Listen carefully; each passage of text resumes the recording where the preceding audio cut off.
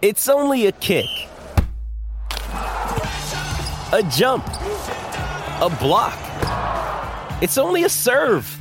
It's only a tackle, a run. It's only for the fans. After all, it's only pressure. You got this. Adidas.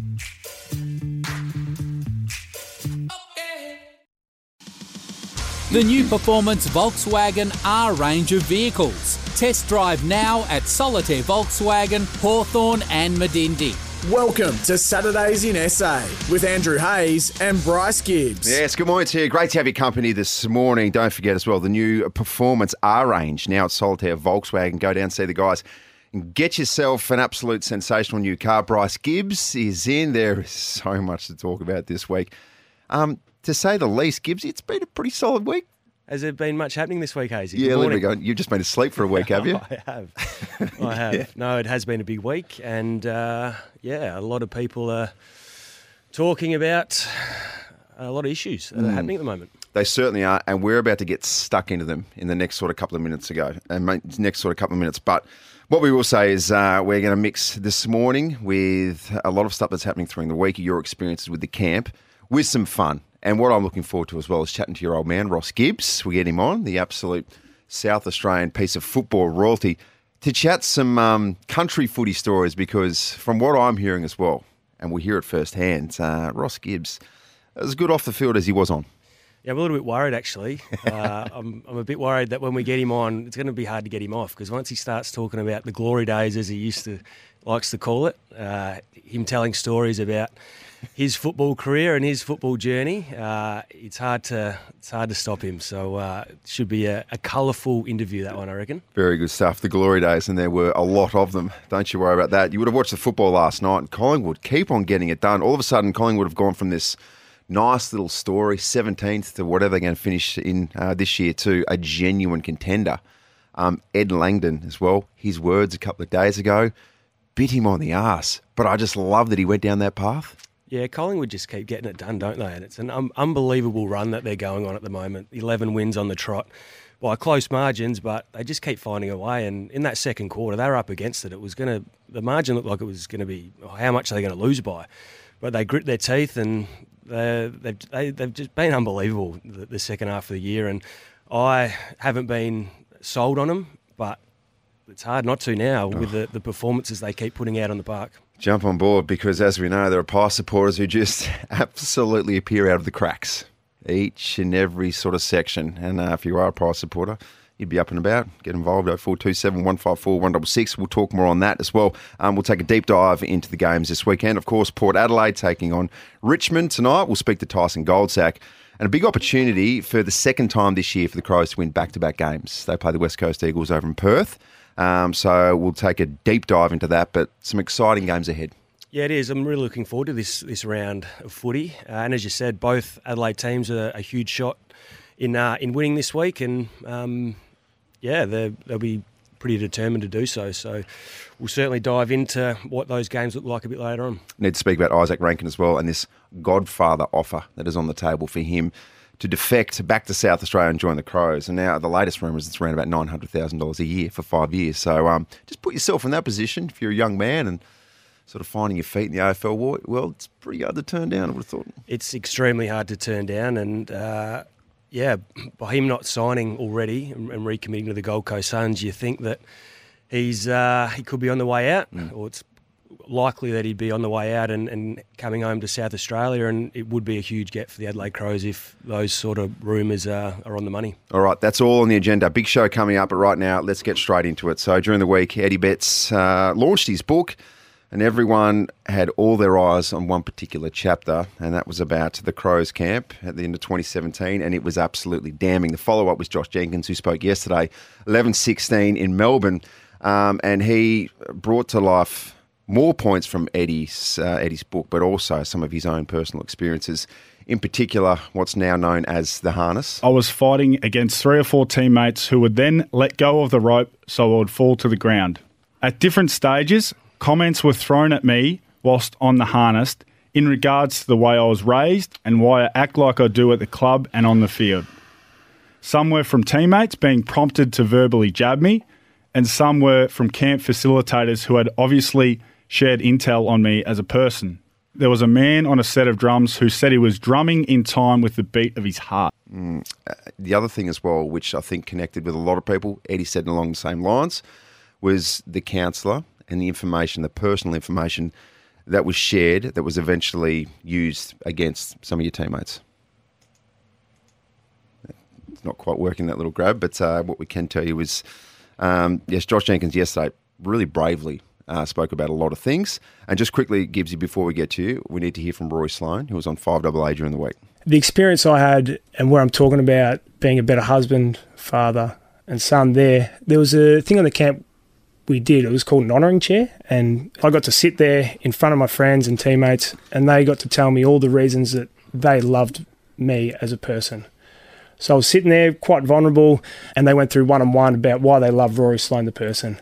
And I found that incredibly rewarding and uplifting, yeah. And then I got to do the same. So I got to sit down in front of all my teammates and some guys that I would never have shared that sort of stuff with in my life, and I got to tell them why I love them as a person. I took that exercise, and for people like my mum, my dad, my brother, my sister, I'd never shared that with them before. So there you go, different views from the skipper. The other thing we need to tell you as well is that, Bryce, I mean, you welcome questions on this via the text line throughout the morning. Yeah, happy to. 0427 154 166.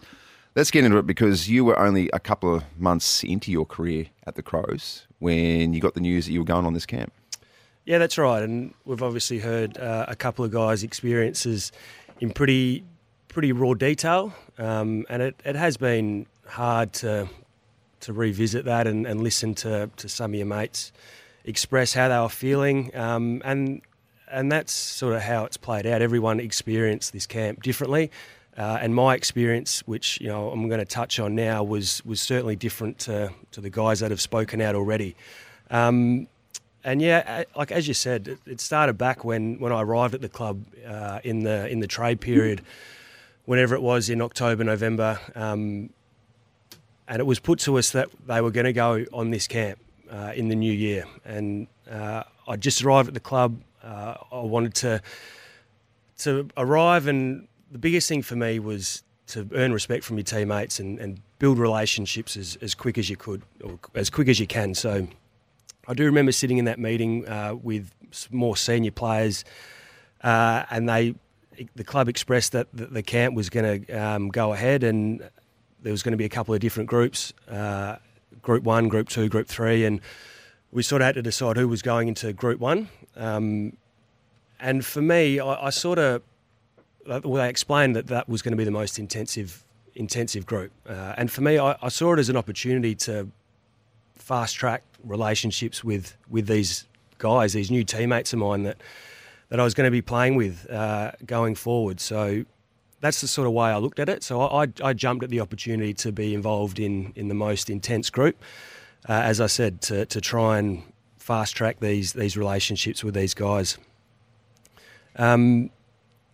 So from there, a couple of things were a little bit strange. We were told that we're going to be told no information about what we're going to do.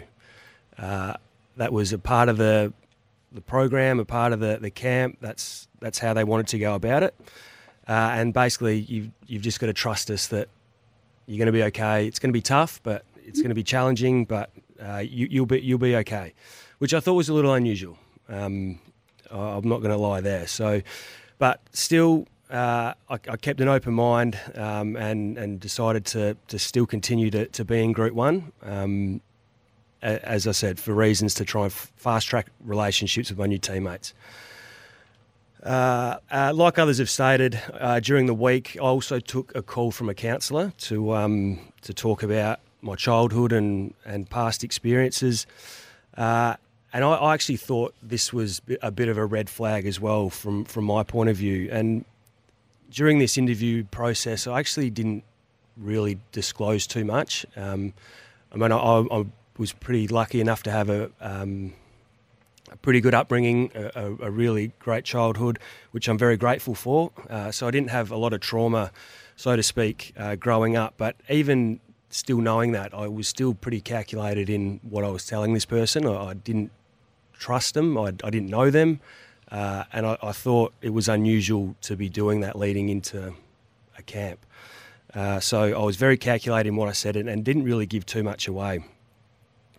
And then, I mean, leading into the camp, I can remember talking to a lot of the other players about what could we potentially be in for, and it actually started to cause a little bit of anxiety at times in terms of what's going to happen, what are we going to get put through, how hard's it going to be, and just trying to answer those questions. And I think that probably built up leading into the camp for some of us. But anyway, I still was determined to put my hand up and give it a go and see what was going to come out of it. So obviously from then we ended up on the Gold Coast, and that's when things kicked off, and a lot of unusual things started to happen. It's been well spoken about already about getting rushed down a set of stairs onto a bus with the windows blacked out. We were blindfolded. Heavy metal music was playing full bore. There was a guy on a microphone, potting players, talking about the grand final, talking about me and leaving my old club, which it didn't affect me too much because I didn't have the emotional baggage from the year before in terms of playing in the grand final and losing it. So that didn't really have an effect on me, and actually found it quite amusing at times, knowing that they're trying to rattle us, trying to get under our skin. And it didn't affect me too much there. They even pretended to. We weren't allowed to talk on the bus too, and I remember they pulled over and they made a big scene about someone spoke, and they pretended to kick someone off the bus, which was a little bit strange. So all these little things that kept happening that was strange, but it didn't think too much of it. And reflecting back, it was obviously plenty of red flags that were happening as the camp went on. When we were there, activity started to happen, and a couple of strange rules were put in place. Like when we were walking from place to place, we had to walk in a straight line. We weren't allowed to talk to each other. They wouldn't let us shower. They'd taken our mobile phones off us. We weren't allowed to speak to anyone from back home. And guys had kids, and that was a bit of a touch point as well, that why can't I ring back home and check in with my kids at night? So there were a lot of things that happened that was just, it was hard to justify why we needed to do some of these things. So and then we witnessed what we were going to be put through in Group 1, and I think it's been described as a harness ritual, which I suppose that's what you could call it. And we got demonstrated this by a person that we didn't know, and it was actually hard to explain what we were witnessing. Like, it was a bit like, what is going on here? This is strange. And I remember looking over to a couple of the boys and shaking our heads and going like, what are we in for? What are we going to get out of this? But again, I just kept telling myself, it's okay. Things are going to be all right. I'm here. I'm going to keep an open mind. And again, I kept coming back to this relationship thing. This is going to help me build stronger relationships with these guys moving forward. So then, once the first guy went, the first player went on this ritual, I think it was then, whether you thought it was right, wrong, or indifferent, I think I felt like I was in. I had to do it. I couldn't pull out now. One person had gone. I had to go through with it, and I had my time on the harness and experienced what I experienced, and it was completely different to what some of the other guys experienced on the harness. And it probably related back to me being pretty reserved in that counsellors meeting. I didn't give too much away, and I probably wasn't attacked with some of the stuff that other guys were attacked with, and that made the experience for me probably a little bit easier on reflection. But there was certainly people in my face and telling me that I left my old club and that I was a average player and whatever. But I could cop that. I was pretty. I could get through that, but watching other players go through what they went through, that was pretty tough, and it was pretty. I didn't really know what to do. I didn't really know how to justify it, what to make of it. So did you want to stop it at any stage, but felt like it's not your place, given you effectively the new guy? I felt like we were in a bit of a state of mind. This whole experience was happening around us, and a couple of guys spoke up about their concerns, and it was sort of negotiated that we'd continue on with what we were doing, and sort of, I think Eddie used brainwash as he described it, but I don't know. It was just a state of mind in the moment. We just continued doing what they'd set out to do, and it probably wasn't until later on, reflecting on it, that there was probably opportunity to speak up a bit more.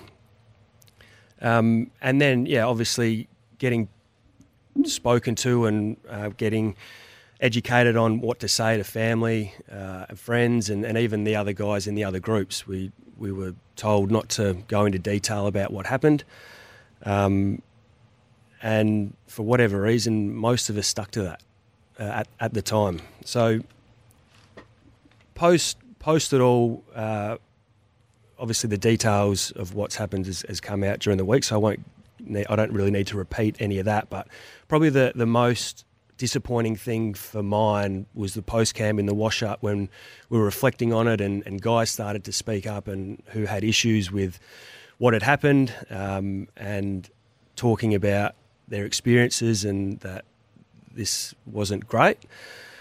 And this is where when I reflect, I feel like I was really disappointed in myself, because this is when I started to take a back seat. Watching guys stand up and say, this is not on, we need to address this, we need to tell people what happened, they seem to get shut down pretty quickly. And for me to see these guys, as brave as it was to get up there and try and have their piece, and to get shut down, these guys have been at the club for a number of years, had a lot of respect within the group. I felt like if I was to get up and say something, how was I going to have much pull or much weight in it, as I'd only been there for 5 minutes? Which, on reflection, I'm disappointed I didn't, because there was an opportunity there to support some of my mates as they went through a lot harder experience emotionally than I did. So maybe it was easier for me just to sit back and not say anything. But reflecting on those ongoing conversations when we were trying to flush it out, I do regret not speaking up when I probably should have, being a more experienced and senior player of that group. And it did fracture the playing group. It fractured relationships in the football department. Players lost trust with members in that football department, and we tried to move on, where that was obviously the wrong thing to do, and that's probably why we're speaking about it 4 years on. And if it was handled correctly and people had taken responsibility and put their hand up and knocked it on the head a lot earlier when it happened, it still would have been hard, and people still went through what they went through, and still people will carry some emotional scars from it, but at least it would have been dealt with in the proper manner then and there. Is this relief that it's all come out? Or have you been sitting there for the best part of 4 years saying it will eventually come out, and does everyone need to know, or would you have been happy for it to be buried? It's more relief for the guys that were put through more of a mental challenge than others. Like the two guys that have spoken about their experiences during the week, I didn't experience that to that level, because whether I didn't disclose information that would have opened me up to have that experience, but yeah, it was extremely hard to hear the guys speak this week and what they went through, and reflecting on it all, like it just shouldn't have happened, really. And it was easier for me to move on because I didn't have that level of experience and trauma put to me. I found it easier to suppress it and squash it and just try and move on personally, which I was able to do, which made it easier for me. So yeah, that's my experience of the camp. Obviously, very different to a lot of people. And then I even start reflecting now, like that group that went into the 2018 and 19 season, not a lot of personnel had changed from that 2017 group, who had an unbelievable year football-wise, made a grand final, fell short at the last hurdle. Yep. But the way it fractured the group and the way the club declined and our performances declined, would I have played more games at the Adelaide Football Club if this camp didn't go ahead? Probably. Am I blaming the camp for my career ending the way it did? Absolutely not. Was it the start of things to come? Absolutely. Wasn't the be all and end all, but yeah, I feel like the decisions made to do some of these things, it ended careers. The backlash it's had for guys mentally, you can't erase that from your memory. And as I said before, I can talk on reflection now. I was disappointed with the way I handled it post the camp. I felt like I could have been a voice. I could have supported these guys more in a group environment, in challenging some of the decisions that were made during this time. And if I had my time again, I would do things differently. We're going to continue this conversation. There's a lot of text coming through, and we will get through absolutely each and every one of them. Some of these guys who revealed some unbelievably personal information, particularly about upbringings, that was absolutely used against them, which was clearly a breach in confidentiality, it felt like. Looking back now, from a football perspective, do you think if this camp didn't happen, things would have been vastly different on the field? Particularly in 2018, you've come off, I mean, you weren't there, but they've come off a grand final.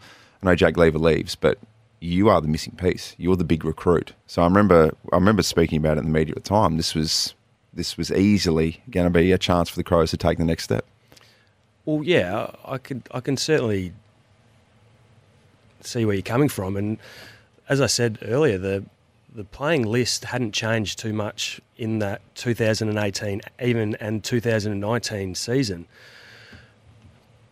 But this fractured the group big time and didn't allow the team to play to its potential, I don't think.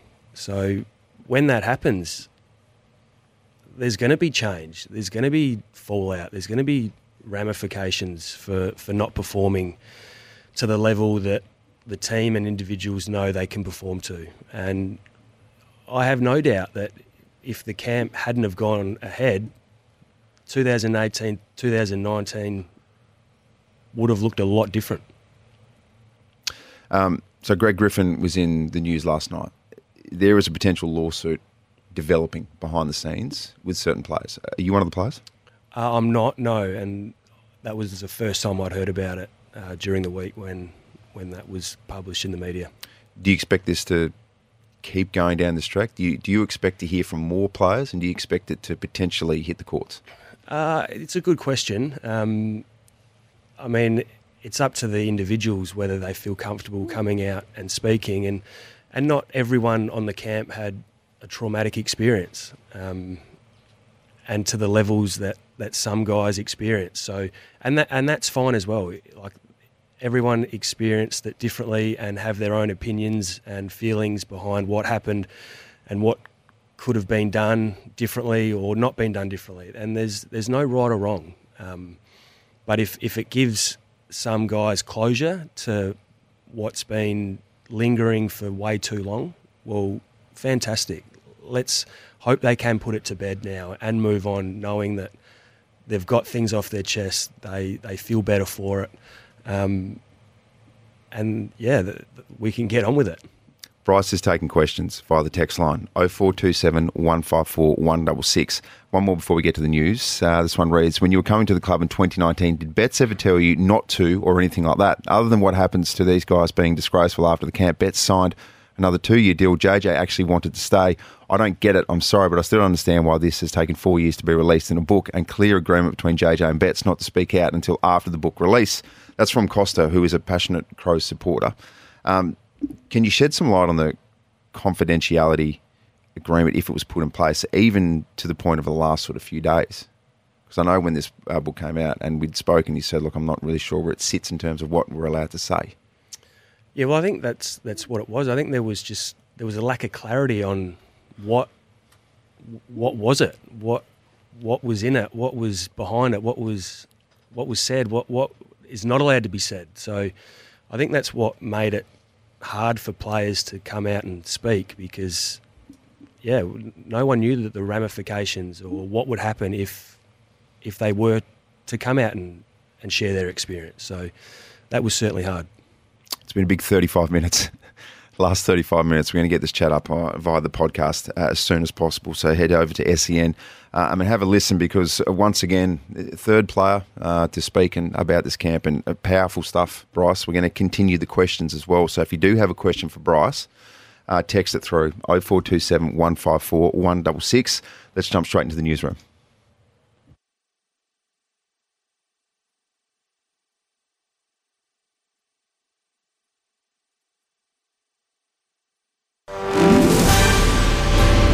Making news this hour, the Aussie swimmers have landed in Australia after winning 65 medals in the pool at the Commonwealth Games in Birmingham.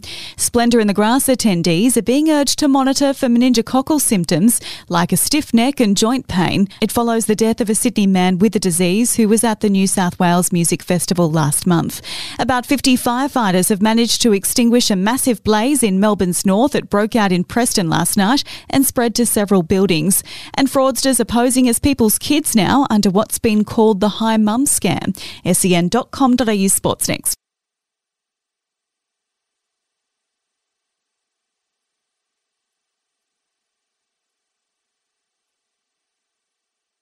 Now to sport, thanks to Bluebet. Download the apps today. Gamble responsibly.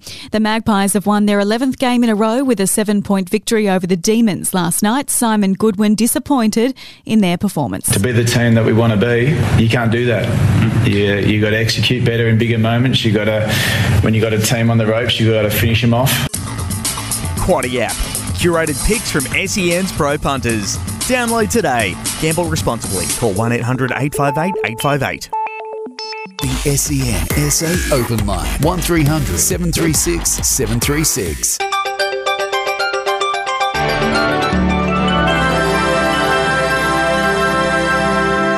A few showers about today, and we could get a thunderstorm, a top of 14 degrees. Showers easing tomorrow, reaching 15. And join Gerard Waitley, Sam Edmund, Luke Hodge and Brenton Sanderson for Crunch Time this morning from 10:30 on SEN SA. The new Performance Volkswagen R range of vehicles. Test drive now at Solitaire Volkswagen, Hawthorn and Medindi. Welcome to Saturdays in SA with Andrew Hayes and Bryce Gibbs. It's been a very, very busy morning so far. We kicked off at 8:30 and that has absolutely flown by, Bryce. Almost 40 minutes we've spoken about your experiences at the Crows camp. And look, we're absolutely inviting people this morning to send through a question for Bryce if you've got one. 0427 154 166. Of course, you can tweet us as well at 1629 SENSA. But look, we will eventually move back to this towards the end of the show, but we can move on to some other things as well. And just in short as well, how are you feeling after that? Because that was powerful, that was intense. Yeah, it's not easy, and you only sort of get one chance to, relay your experiences, and I don't know. It was uneasy. It was hard, as I said, hearing the guys talk and express how they were feeling for all those years. It wasn't easy. I lost a little bit of sleep last night, knowing that I was going to be talking about it this morning. But it's all on the table now, and we can get on with it. Yep. Once again, the text line is open. Joel's just sent through a text as well. Joel, we will absolutely get to your text in the next 5 to 10 minutes. So keep them coming through 0427 154 166. Another thing we need to speak about as well is Isaac Rankin. Big news during the week. Reportedly now it's upwards of around $900,000 over 5 years. That is the definition of a Godfather offer to get him out of Gold Coast back to Adelaide to play for the Adelaide Crows. First of all, in your opinion, if that's correct, those sort of terms and figures, good move? Oh, it's a big move. It's a big move. Like he's a star, and what he's shown talent-wise and what he can do on a football field, like he can do what most can't. And he's certainly got that X factor about him. He's an Adelaide boy. He's happy to move home by the sounds of it. And to get someone like that, of his quality, of his talent, out of a team, you're going to have to go over and above. And I think if the reports are true in terms of the figures and years that they're offering up, they've got to be well and truly over above what the Gold Coast can offer him to get him out of there. So I think that's what is likely to happen. He's a star. He is an absolute star. I had the pleasure of I was coaching at West Adelaide when he was coming through as a junior, and I did see a question coming through this week that might have been David King put it maybe to Kane and Kingy yesterday, but just about the pressure that comes with being, a kid, a small forward. He'd be the highest paid easily small forward in the competition, who's played around about 50 games in a market like this, two-team town where we are absolutely obsessed with everything of football. It's not a two-team town, Sydney, where they can go under the radar. And whether or not he'd be able to cope with the pressure.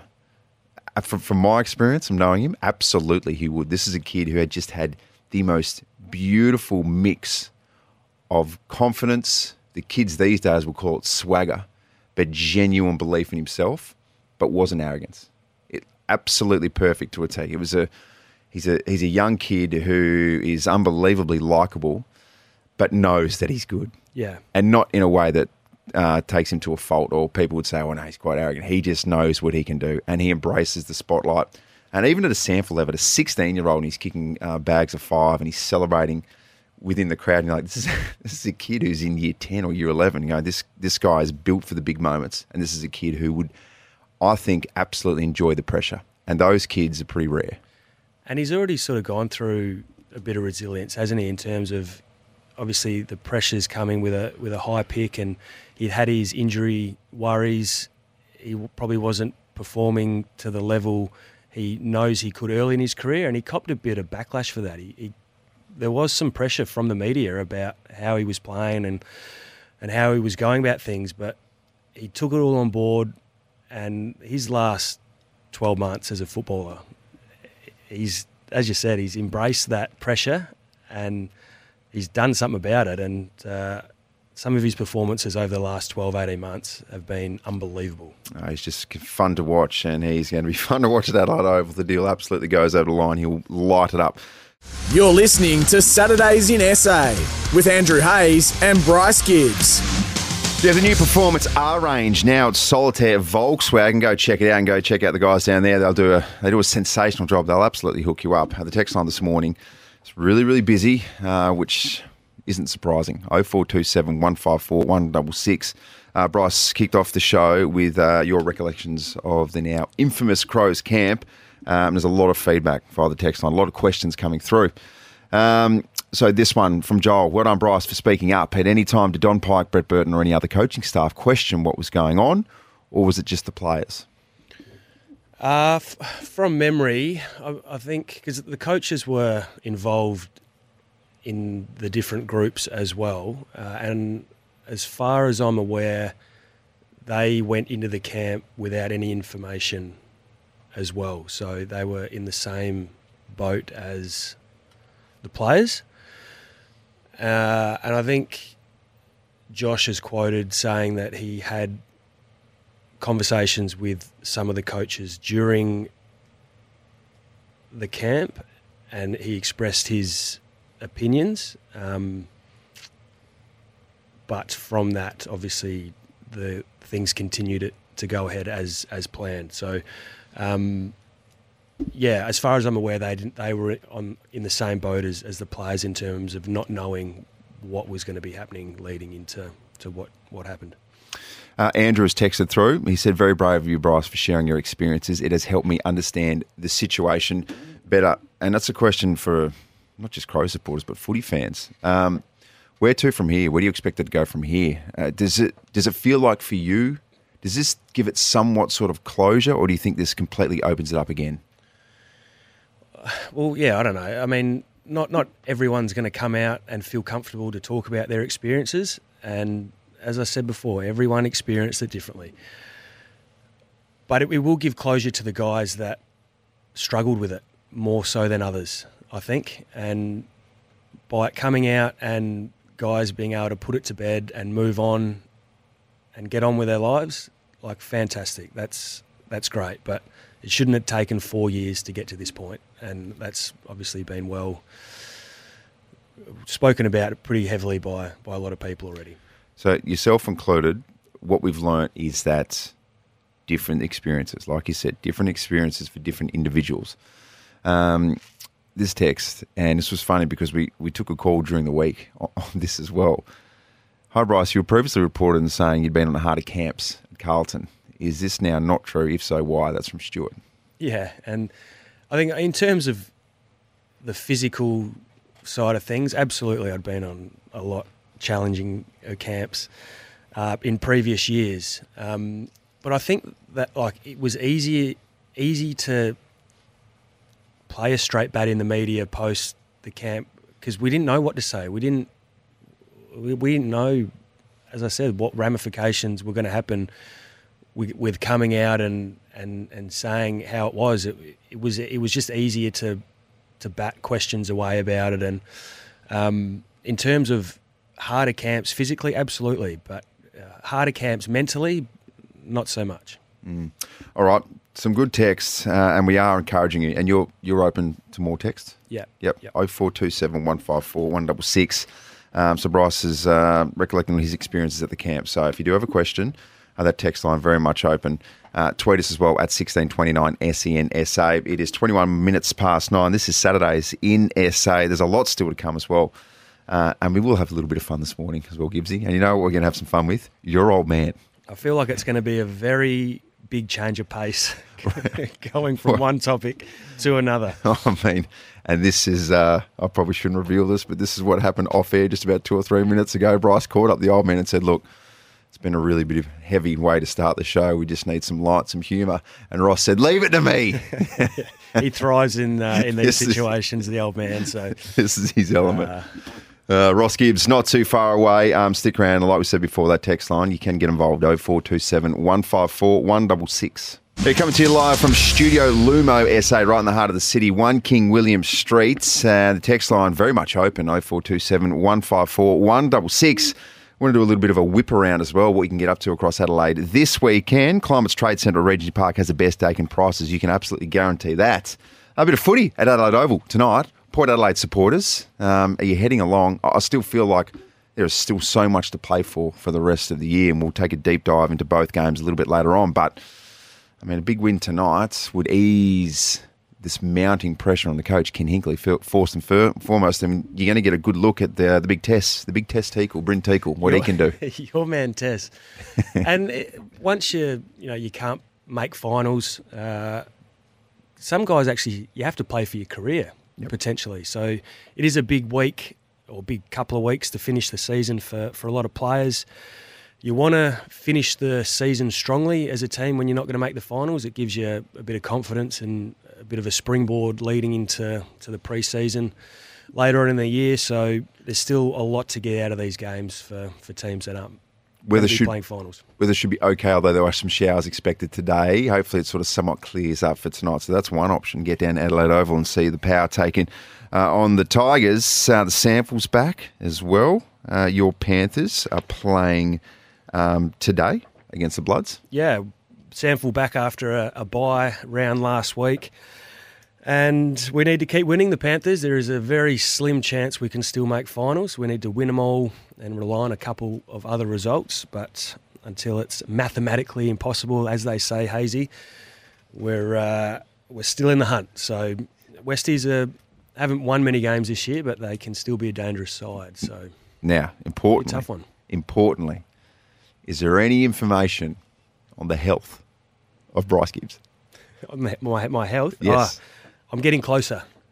Still eyeing a return? I'm getting closer, yes. Yep. So the boys just need to keep on getting it done. And in the background, just right in the background scenes, is Bryce Gibbs rehabbing this shoulder, diligently getting ready for a finals push. I am. So the door is ajar slightly, and I'm looking forward to walking through it, hopefully, in the next couple of weeks. There you go. That's very good. What's happening this weekend? A text through 0427 154 166. Climate's Trade Centre at Regency Park has the best Dakin prices. What you need, when you need it. We're going to speak to Ross Gibbs very, very shortly as well. He's going to just take it back a couple of gears, I reckon. It's been pretty intense this first half of the show. And it's fair to say he enjoys talking about himself. So he'll try and steal the limelight for 10 minutes and really just talk up how probably good he was. Which is completely fine because he was actually really good. But the glory years and the glory days, you've said that, and there was a lot of them. I mean, there's the premierships at Glenelg, but it sort of feels like maybe the biggest and best stories are coming from his time at Victor Harbour.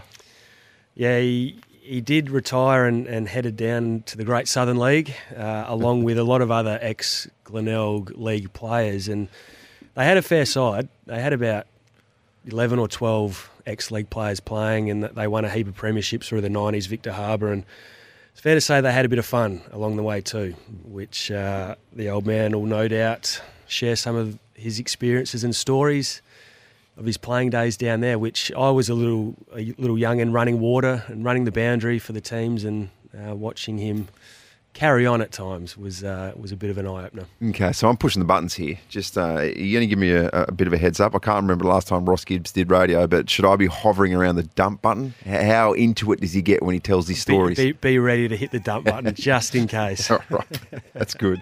It is 9:30. We're going to speak to Tyson Goldsack as well from the Port Adelaide Football Club ahead of tonight's Richmond clash. Stick around as well. Jeez, the Collingwood Magpies, they are on a roll, and all of a sudden they are up in amongst it, and we're starting to talk about them as being contenders. Unbelievable stuff. It's 9:30, and we get straight into the newsroom. Good morning. Welcome to Saturdays in SA with Andrew Hayes and Bryce Gibbs. Yeah, we come to you live from Studio Lumo SA, right in the heart of the city, 1 King William Street. Text line, very, very busy this morning. We're still encouraging people as well. If you do have a question for Bryce, RE the camp, you can absolutely do that. 0427 154 166. Gibbsy, do you reckon we should head now in a completely different direction? It's just to mix things up a little? Just flip it on its head and go from one thing to another. It'll certainly liven the spirits up, I can guarantee that. Yeah, very good. So what we want to do is we want your local footy stories because, I mean, the amateur footballs are the unsung heroes. And when we say local footy stories, we've already had a couple of texts coming through as well when we started talking about your old man, Ross Gibbs, and some of the outstanding things that he used to do, more so at his Victor Harbour days. So the local footy stories that make you realise, it's things are run just a little bit differently in the amateurs versus the AFL. For example, Shane texted through. He said, early 2000s, I was playing against Seaton B grade and this bloke kept punching the crap out of me off the ball. The umpire could see everything. I looked at him and said, are you just going to let this happen? And he said, I need to fight back. Umpires were built a bit different back then. Don't worry about that little jab in the AFL that's going to get you 2 to 3 weeks. You want to protect your kidneys? You've got to go for his kidneys. You got to strike first or get hit. We thought, you know what? The best way to launch this new little segment called Local Footy Stories is probably to go back to one of the genuine pioneers from back in the day. 253 games for Glenelg and West Perth, I think it was as well. 97 odd games. 90 odd games for West Perth back in the day, yes. But maybe more so famous for his ventures on and off the field at the mighty Victor Harbour Football Club. And of course, father to the great Macy and Kelly Gibbs. It's Ross Gibbs. Good morning, Ross. Yeah, g'day, boys. Morning. Yeah, good on you. You smoked it up pretty big, but yeah, all right, let's Tell me what you need to know, and I'll tell you some interesting, funny stories. Righto. Well, in terms of some of these outrageous local footy stories, Gibbsy, where did you have more fun, first and foremost? West Perth, Glenelg, or Victor Harbour?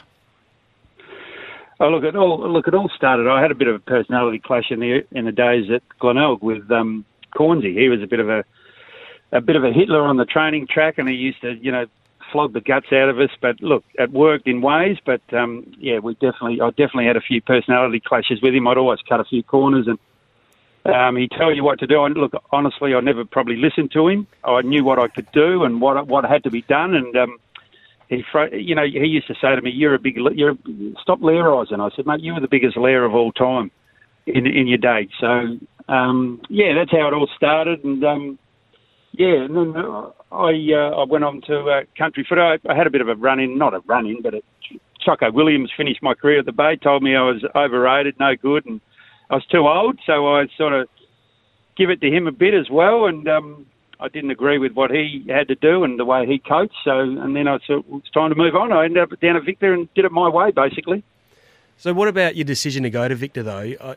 A lot of ex-Glenelg players were playing down there at the time, and you actually wanted to go and play for the opposition and play against these blokes.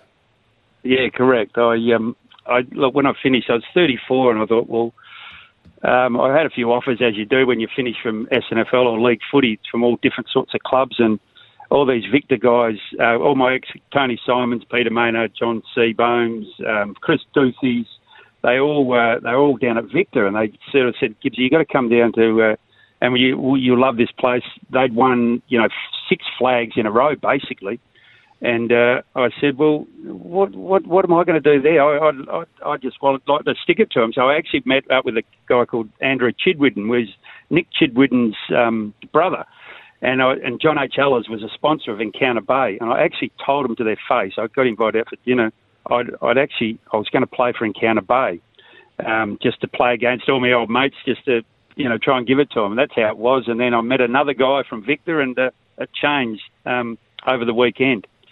So, I went down and, had a bit of fun there, I can tell you. And can you give us some details of some of that fun?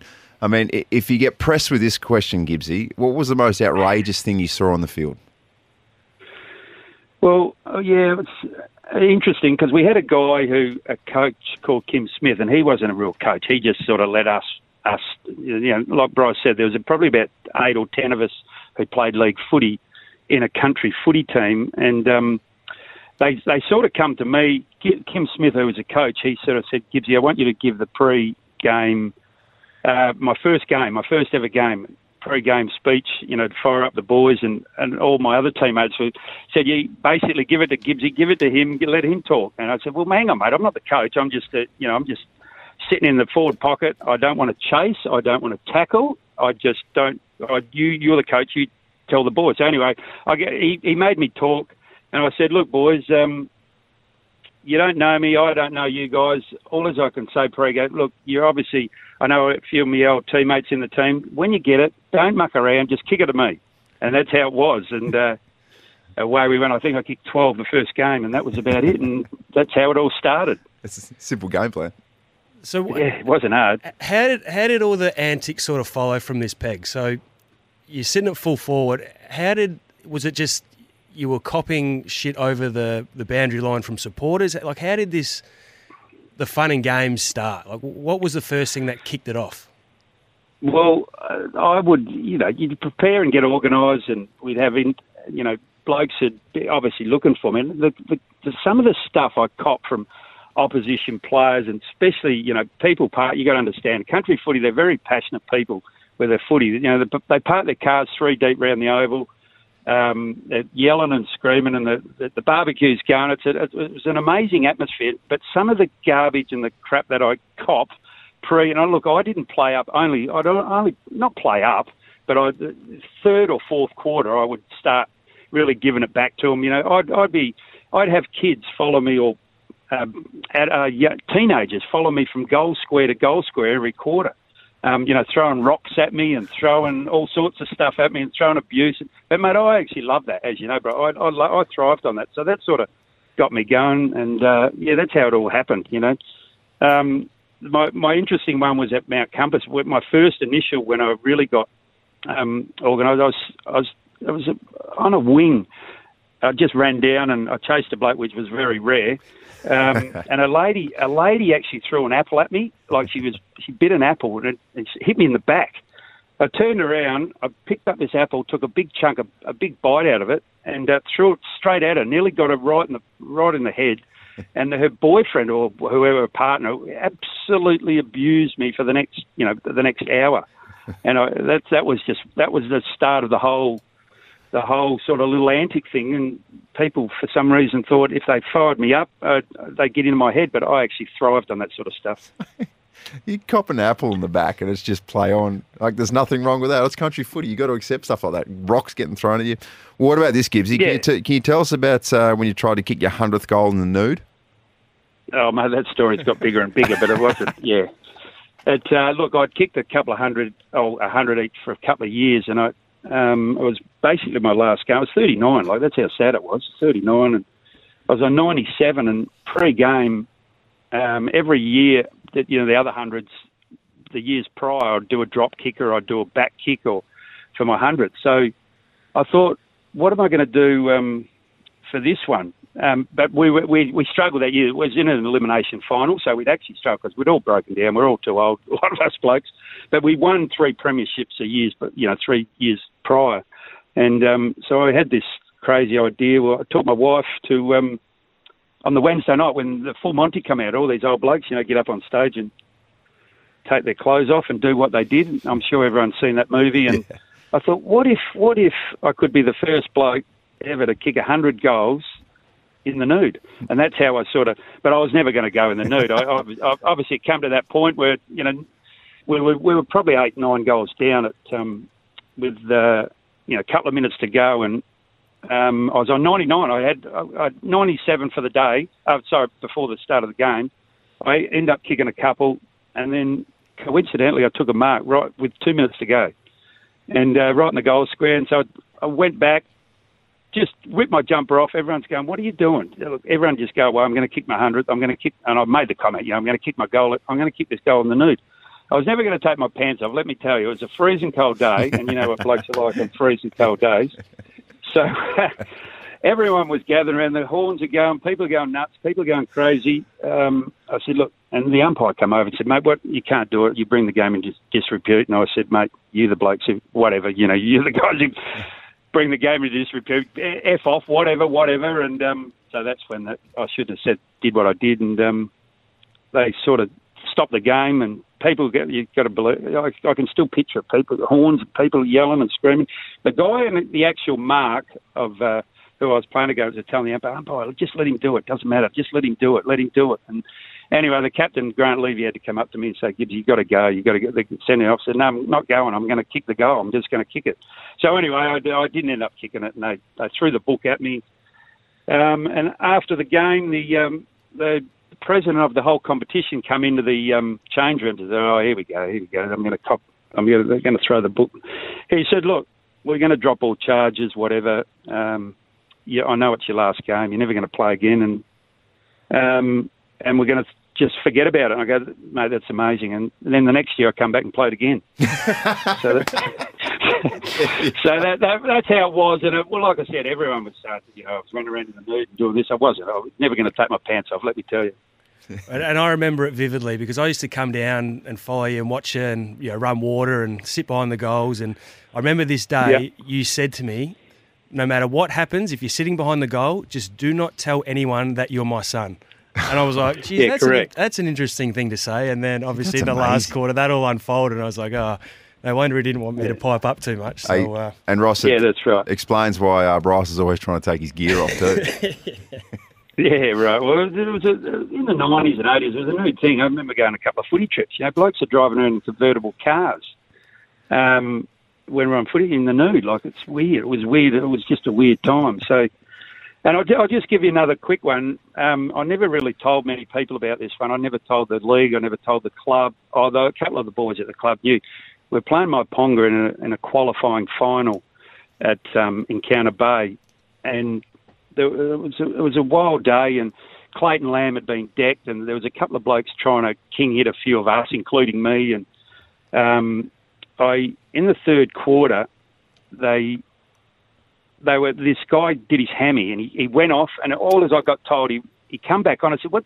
In the opposition, he was going to come back on, but all he wanted to come back on was to basically try and king hit me, because I was on about 10 or 12 goals at that stage. And what happened was, the fullback took off and down the field, and what happened? He took off, and the ball got turned over and on the half forward or the centre line, and I was in the goal square 50 metres by myself. So they kicked it to me. I put the ball on the ground. I'm turned around, and everyone's going nuts. And I've turned around and told the whole opposition team, "Come on, who wants to try and crack me? Who wants to try and hit me?" And they're all charging at me. So as they've we've got within 10, 15, 20 metres of me, I've actually done a back kick, like a kick, and kicked the goal. And they've all jumped and gone crazy. And at three-quarter time, I was in the huddle, and this group of young guys come over to me, which I was going to be up their end. They were in a ute. And one of the guys said, "Mate, I'm going to shoot you with my slug gun in the leg." I go, "What?" As the coach is speaking, I go, "What?" Anyway, I told him where to go, but there was a group of them behind me. And as I've walked off, we're dispersed and about to start the last quarter, I started to worry about it. I thought, well, I'm up there in where these blokes are, and they, I didn't know what to think. So I ended up the whole last quarter. I was playing on the wing and in the centre, and all the blokes are going, "What the hell are you doing? Get up!" I said, "No, look, don't worry. I'll tell you about it later." So as I'm with Julie, my wife, and the kids, I said to Julie during the game, "Have the car ready. Get ready. As soon as the siren goes, we're in the car. We're gone. We're out of here." And no one knew what was going on. And my players were going, "Get up in the forward." I said, No. Anyway, so didn't happen. I stayed on the ball, so I didn't kick a goal. I ended up with 12 for the day anyway. But I hopped in the car and drove home with my footy gear, everything. But that was another interesting story. But I knew that the young fellas were probably bluffing. But I just had this inkling that someone was going to try and shoot me in the leg. So it was weird. So we talk about now umpire dissent and these new rules in the AFL. And back in your day, you were genuinely fearing for your safety because someone was going to pop you with a slug gun. Well, that's right. That's what I thought. But yeah, look, and I guess it would have never happened. But you just don't know. You just didn't know. I really worried about that. But I didn't say anything to anyone. I let it go, and that's how it was. And but look, like I said, I wasn't running around like a maniac every week. I did what I had to do, and I kicked the 100 for a few years, and I had the best time ever down at country footy, and I ended up playing till I was 40, and it was great times, and we still reminisce. As I said, they won 8 flags in the 90s, and I played in the last 3, and took them to a new level, basically, but it was good fun. It was great fun. Oh, it's outstanding, mate. It's been great fun catching up with you as well. We got a lot of texts coming through as well, just calling you an SA footy legend and things like that. So, mate, thanks for reminiscing this morning, and keep on listening, and no doubt you'll have some feedback for Bryce and how he's going as a radio guy as well. Yeah, okay. Yeah, keep looking over. You're doing good, Hazy. That's good. Keep him on his toes. Don't let him take over. Just sort him out, all right? All right, that'll do. Well. I told you, didn't I? You give him a chance. You give him a platform to start talking. He's not going to stop. I want to see Ross as well after responsibly a couple of beers as well. I just sort of feel like a bit of a family do. I see on social media you guys love catching up and there, so you just sort of hover around Ross and wind him up and let him go. It's that's good. The thing, Hazy, that these stories keep getting bigger and better somehow. The more mayo gets tipped on them, they keep going. Yeah, they get legs and legs. This text from Brett, he said, "Ross Gibbs, you classic, great funny stories, unreal stuff. Well done, you're an SA legend, mate." There's some good stories coming through of some of these old school local country footy stories via the text line. Some ripper. So Simon has text through. Last year, our C's centre half forward did his calf in the warm-up. There was no one to make the numbers up, so the bartender had to put on a Guernsey for the first time in 13 years. He was 45 years old. He came out and kicked 3, and he sank a pint at halftime to celebrate, which was poured by himself. Yeah, perfect pour as well. So beautiful head on it. Great way to step up unexpectedly. Oh, there you go. Some of those local footy stories. There's just a bit of a difference in the way things are done in the amateur ranks versus what's happening in the AFL. I remember my first game playing at the Dogs. It was a trial match against the Eagles, and I played on Justin Ciccolella. And he said, "Hey, how you going?" I said, "Yeah, good, thanks." And then as soon as I turned, looked to the side, bang, punched me in the jaw. And I don't know how I stayed on my feet, but everything went pretty fuzzy there for a good 15 to 20 seconds. And that was a genuine welcome to South Australia moment. Things have changed a little bit since then. Yeah, well, you should have been standing there. I shouldn't have been standing next to him. All right, keep your texts coming through. If you've got some good local footy stories, get them through via the text line on 0427 154 166. It's 9:52 on 1629 SEN SA. This is Saturdays in SA. Good morning. Yeah, 4 minutes to 10 o'clock. A lot of text coming through as well. 0427 154 166. A couple of big games for our South Australian teams coming up. Not playing for finals, but playing for everything else, and that is pride. The opportunity to work with some good pieces for the future for Port Adelaide as well. Lewis texted in this morning saying, look, loss tonight against Richmond pretty much all but ends Ken Hinckley's tenure potentially. It's hard to disagree with that, the way sort of things are heading, but 3 big wins to remain. Maybe the situation changes down at Port Adelaide, but let's start there. So Port taking on the Tigers. They will go into this game as favourites. Adelaide Oval, 7 o'clock. So in for Port Adelaide comes Dan Houston. He comes back in from that concussion. Big Bryn Test-Teakle is in as well for his second game. So that means that Charlie Dixon's going to spend more time as a full-time forward, which is fantastic. You'd expect that Teakle will be supported by Jeremy Finlayson. Out is Mitch Georgiadis, dropped. Not controversial because his form's been patchy, but particularly with Marshall out as well with COVID, you probably thought that Mitch Georgiadis would stay in, but he will play in the sample. And Lockie Jones has re-aggravated his hamstring and he's not going to play again for the rest of the season. So first of all, where do you see this one going? Because it feels like the last 4 to 5 to 6 weeks, I've said I feel like Port Adelaide's going to win, and they haven't. Well, yeah, it's Houston's a big in, and it's good to see Brent Tickle back in as well because he showed a lot in his first game as a Port player. And I'm with you. With this Mitch Georgiadis dropping, you'd think if Marshall's out, it makes sense to keep him in, albeit his form hasn't been at the level he would have liked, and we were all looking forward to seeing how Port were going to juggle all these tools in their forward line. But with Marshall out, they've pulled the trigger on Georgiadis as well, so that is a little bit of a surprise. Dylan Grimes out for Richmond's huge, along with Shane Edwards. I think Port can win this game, and we just had a text before online. If they lose, it could be Ken Hinckley's job gone. Mm-hmm. So say they win. What is it? That just, if they keep winning, it just buys him an extra week. Is that how it plays out, Hazy? Well, I mean, it sort of feels like it eases pressure. I mean, you haven't heard anything from the club directly saying what's going to happen. I mean, there's a lot of, wouldn't call it a distraction, but there's a lot of talk more so about Port Adelaide and their involvement in the sample during the week. But the big question is Ken Hinckley locked in for the final year of his contract? And we'll put it to Port Adelaide supporters. A win tonight, maybe a big win tonight, does that lean you towards having faith that Ken Hinckley will be around next year? 0427 154 166. With a couple of games to go, why wouldn't he just see out, or let the club let him see out this year? Absolutely. If they were going to potentially move him on, that's a discussion they can have in only a couple of weeks' time. I don't see there any benefit of, if, say, they lost this week, coming out next week and moving him on. I don't see any benefit to that right now.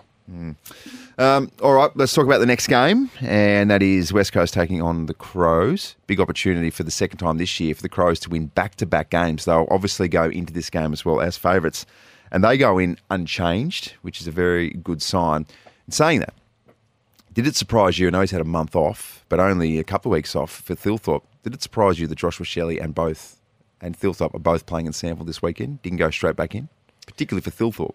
Yeah, I mean, as younger guys, they probably need a run under their belt. It's obviously they haven't had multiple pre-seasons under their belt, so that's important in situations like this to miss a handful of weeks and then to come straight back into the side. Sometimes you just need a run under your belt, and that's the way they've decided to go about it. And you can't fault Adelaide's lineup at the moment. They went out last week, had a really solid game plan in place to take on Carlton, and they executed it perfectly. So they don't want to mix or adjust winning form, and no doubt that they'll have their eyes penciled on another win here if they put another good plan in place, if they stick to it diligently like they did last week. There's no reason why they can't win over in the West, which will be a tough game in Josh Kennedy's last game at home as a West Coast player, with him announcing his retirement this week, and what an unbelievable player he's been. I was lucky enough to play with him for a year when I first got drafted, and he's a ripping bloke as well. So what a career he's had.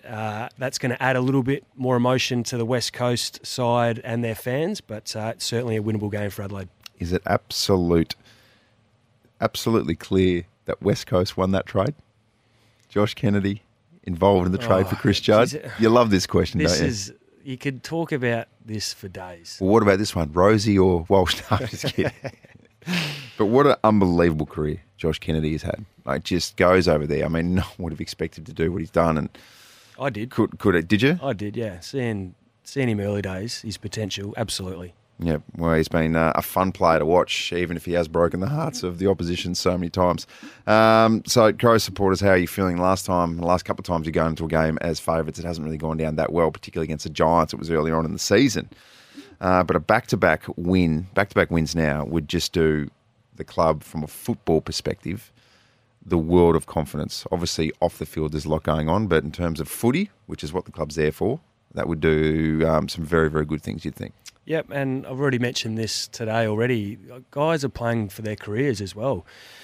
They're obviously experimenting with a few players. Players are playing in some different positions, and they want to find out what the best mix is. So the Adelaide players will be looking to finish the year strong, and if you can do that in a side that has struggled during the year, it can actually springboard your confidence leading into pre-season. So every week is still crucial for the Adelaide Crows in the run home. All right, we're going to speak to Tyson Goldsack from the Port Adelaide Football Club ahead of the game tonight against Richmond very, very soon.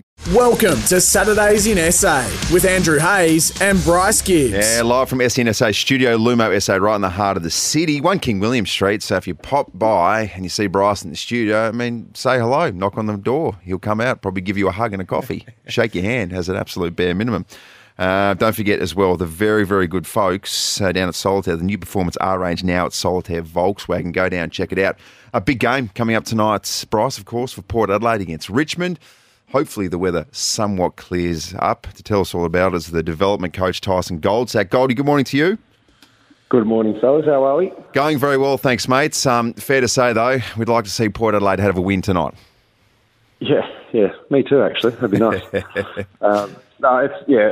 In all seriousness, it would be nice, and that's kind of what we're chasing. We know that the season, as far as finals goes, isn't there, but you still get a lot out of 3 games and 3 weeks of development into your young blokes too. So we're going to take it pretty hard.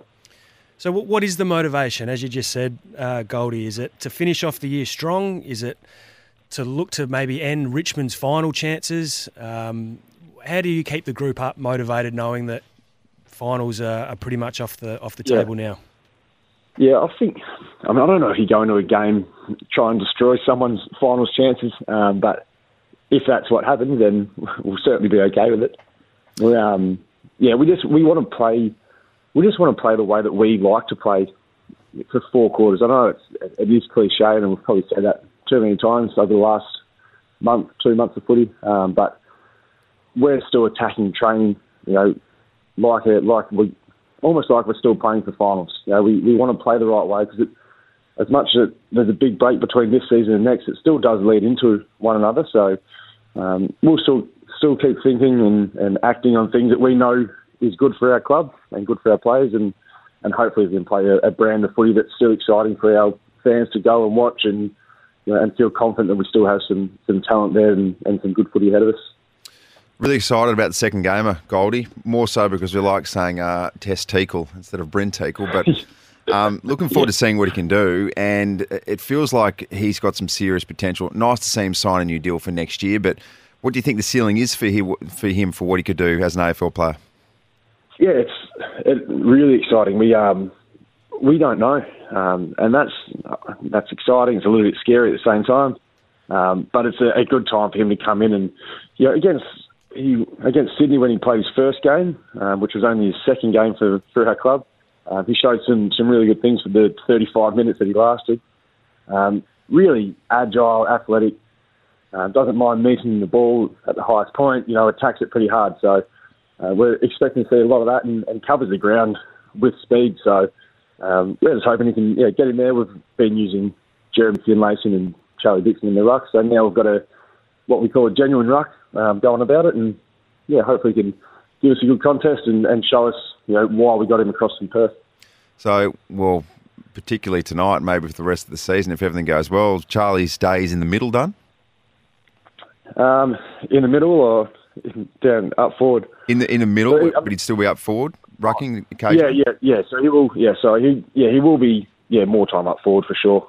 So almost 100% time up forward. You'd expect if Bryn can play his ruck work or use his ruck work to our advantage, and we can kind of pinch hit with Jeremy a little bit because we know that he gives us good stuff on the ground after his ruck contest. So Bryn and Jez to do the work in the middle, and then Charlie can be his natural forward self. And how's Mitch Georgiades responded to him getting dropped? I mean, with Marshall out, we always were wondering how, when Bryn come back, how the forward line would look with all your tools. And Marshall being out, Mitch has been dropped as well. So how has he handled that? And he's obviously got a clear plan going back to the Sandful? Yeah. I think that makes the process easier when they have a really clear understanding of why they're not in AFL. It's a little bit more difficult if you've just been squeezed out due to numbers. It makes the messaging a little bit tougher. But no, he knows exactly what he needs to do.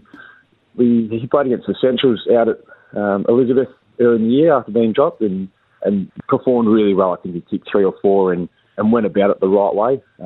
So we're hoping for a bit more of that action today from him and just work on the little things that he needs to work on, which is a little bit of work ethic, working up the ground, giving us options up the ground and just running some nice forward patterns and finishing his work. It's so much easier say than do when you've effectively got the yips to just kick straight. How, if a player, Goldie's going through this sort of patch where they genuinely have the yips, how do you work through that? Because clearly it's so mental. Yeah, so we've got people that work in the mental space with him, mental performance space. David Stevenson, so he works pretty closely. But it's just it's time with the ball in hand, time in front of goals, repetition, just getting yourself into a routine, and then you got to understand the amount of work that these guys do. When they have a set shot, the work they've done before, they've had their set shot to get the opportunity. So it all plays into one another. It's the days of a full forward just coming out of the goal square and being nice and fresh, having a set shot is gone. So they're trying to balance that time where you're working really hard to get the footy, then being able to reset yourself, go back, take your kick and finish your team's work. So it's probably not just as easy as have 1,000 kicks at goal. There's a bit of mental stuff in there, a little bit of physical performance stuff in there as well. So obviously a big game tonight against the Tigers, who are in pretty good form. They had a draw against Fremantle, who we know are going well, and then beat Brisbane last week. The weather looks to be a little bit wet, a little bit slippery, which could suit their kamikaze type play that we know they bring. What sort of things are you going to do to combat that? Do you want to try and kick mark, possess the ball a little bit more, just to not allow them to play their kamikaze type thing? What's going to be the key area to knock them off tonight? Yeah, I think it's just having kind of a nice amount of numbers around the ball, taking away their outlet options, so the easy ones where you can't then put pressure on the ball. So we think we put a pretty, a good amount of pressure on the ball when it's in, when it's rolling around, or if they're trying to go with a handball chain, kamikaze style. But the benefit for us is we've played Geelong, we've played Collingwood, now we play Richmond, but all play a very similar brand of footy. So it's not as if it's going to be anything new to our players this week and nothing they haven't faced. But we also want to get over the line on those 2 other games. So we've kind of scouted them pretty closely to know what they're going to bring, but we also know what we can bring. So our pressure, when our pressure is where it needs to be, is as good as anyone else in the comp, we think. So as long as the guys turn up and they're willing to apply that pressure and work hard to get the ball back, I think we can hurt them going the other way. Before I let you go, Goldie, love that Bryn Teakle gets an opportunity tonight. Some of the other guys that might be pushing for selection in the last sort of few weeks, Ollie Lord, can you give us an update on him? How's he going? Yeah, he's going really well. I've fortunate enough to work pretty closely with him. We've had him playing a key defensive role for probably the last month of footy, whether that's to go forward as a defender or to go forward as a forward, because it's, as we know, the more you learn as a defender, it does help your forward craft. So he's been playing as a defender and playing really well. His stuff in the air has been strong. His running patterns are where they need to be. So I'd say he's just about ready to go if called upon, and we get to that stage. So yeah, we'll look to find an opportunity for him if it pops up over the next few weeks. Mate, appreciate the chat this morning. Big night ahead, and hopefully you guys can score a win over the Tigers. Thanks, guys. Been a pleasure. Tyson Goldsack joining us this morning, and Port Adelaide supporters are going to brave the conditions, get down to Adelaide Oval, because this is one of those games where, Port's still going in as favourites. So they are genuinely supposed to win. But just, I suppose now you're looking for little bits and pieces like Bryn Teakle. Is he up to it? Could he be the answer next year? Is he a long-term ruckman? But just more so, passages of play or four-quarter performances that would suggest that, yes, the future does look bright. Yeah, and you will see the real diehards still turn up, Hazy, and when your team's out of finals contention, the weather's a little bit cold, a little bit wet, the real supporters still will be there. So hope they can get a lot of fans there tonight, and I think they're a big show tonight, Port. I think they can win. All right, a lot of text coming through, Bryce, which we need to address. A few questions re the camp, so we'll do that before 10:30. Keep them coming through, 0427 154 166. Don't forget as well, the new Performance R range is now at Solitaire Volkswagen. Go and check it out. It comes to you live from Studio Lumo SA, right in the heart of the city. 1 King William Street. A lot of text coming through for you, Bryce, re the camp. And that chat's going to be on the podcast ASAP as well. So stick around, have a look at the socials, because really strong, powerful stuff, as we expected. But the text line, 0427 154 166. As a player who has now shared his story bravely so, would you like the media to now leave it alone or allow everyone to move on rather than forcing you to relive it every day?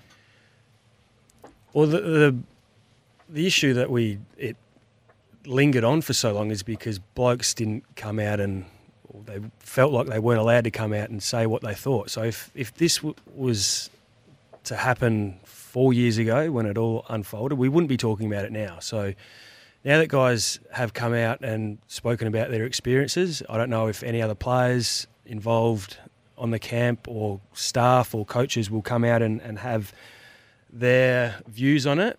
But now that it has, absolutely we can move on and not have to bring it up anymore. It's still going to linger on for a little while as it's all fresh this week, and I'm unsure of the fallout that's going to happen from here. But once now it is on the table, everything's been spoken about, all the details have been revealed.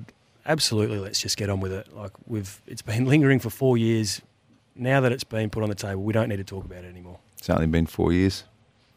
It's unbelievable, isn't it? Who would have thought it's still going on? And maybe we're only starting into the heart of it. This question as well, just a quick one for Bryce, without having to name names. Do you think everyone involved in the club at the time of the camp has been held accountable? Probably not at the time, no. No, and that's probably why you've heard some frustration from players this week, and it's been surrounding that. Okay, there you go. Still time to answer some texts, so get them through, 0427 154 166. We've spoken about it before as well, though, but I suppose, has this brought you in touch with old teammates more so because of this? Well, not necessarily in touch, but I've been proud of the way a couple of guys have handled it this week in Eddie and Josh. It's obviously been playing on their mind a lot, and for someone like me, I didn't lose a lot of sleep over it because it didn't affect me as much as they did. So for them, it's obviously been playing on their mind for a very long time, and after they had come out and spoken and finally got things off their chest, I was proud of them. That's the word that comes to mind, and I got in contact with both of them post them coming out and having their say, and I told them that. I said, well done, it's huge, very brave, and I'm proud of you for for putting it all on the table. So, again, without naming names, and it's a couple of texts that's come through on this, but there's other players that were deeply affected. Absolutely. And that we won't hear from potentially. Yeah, absolutely. And some of those guys might not have all been in Group 1 either. Activity still went on in Group 2 and Group 3, and guys could have been affected just as much as guys in Group 1. And some we will never know if they don't come out and have their say. So we certainly understand that. But for the guys that have come out and shed a bit of light on what's happened, they potentially could be speaking for a number of other players that aren't willing enough or don't feel comfortable enough to come out and say what they want to say. A lot of texts coming through just saying, in general, thank you for being so open and honest and dealing with the situation, and I suppose helping to educate people what actually happened. I think that's the biggest thing over the last 4 years is that people are sitting there and you've seen reports, and as it's turned out, the reports from Sam McClure, Caroline Wilson are absolutely spot on, but just needed player confirmation. Yeah, and it has been a little bit easier for me to talk now, as I've mentioned numerous times today, is that my experience wasn't as full on as other players, but I'll reiterate again, I felt disappointed reflecting on my time when it happened, that I should have supported these guys a bit more and help voice some of the stuff that went on when I chose to sit back and not say much. So, it's all on the table now. Yeah, appreciate your company this morning and appreciate the texts as well. They have been coming in thick and fast. 0427 154 166. Tommy's in. Tommy, it's been a really, really big show, and I'm going to put this question to you straight away. How do we get hold of this stuff, particularly Bryce's stuff, early? Yeah, so the podcast is up right now, Saturdays in SA, in your podcast feed. If you want to get Bryce's personal story on the Crows camp, because there's a bit going on there. We've also posted that on SENSA's Twitter page, and then the full podcast of the entire show, because there's a lot there, that'll be up soon. Very good stuff. Bryce, just relax, okay? Oh, good. The media will be coming. Yeah. Any more media commitments? Not today, no. Oh, I'm sure they'll good. come through thick and fast, though, but anyway, it's all right. done now. Well, you just relax. Seriously, though, and a lot of the texts are saying the same thing. Well done. Like you're delivering all that stuff. Yeah. It was very, very strong. It was very powerful. You were very open and honest, so Thanks, we appreciate that. So. Very good stuff. All right, stick around. Joe Waitley, Luke Hodge, Brenton Stanson, just to name a few, are going to be part of Crunch Time. Good luck to your team this weekend. Make sure you stick around and listen to SNSA's outstanding coverage of the sample. We'll do it all again next week. Good stuff, boys. Enjoy your day.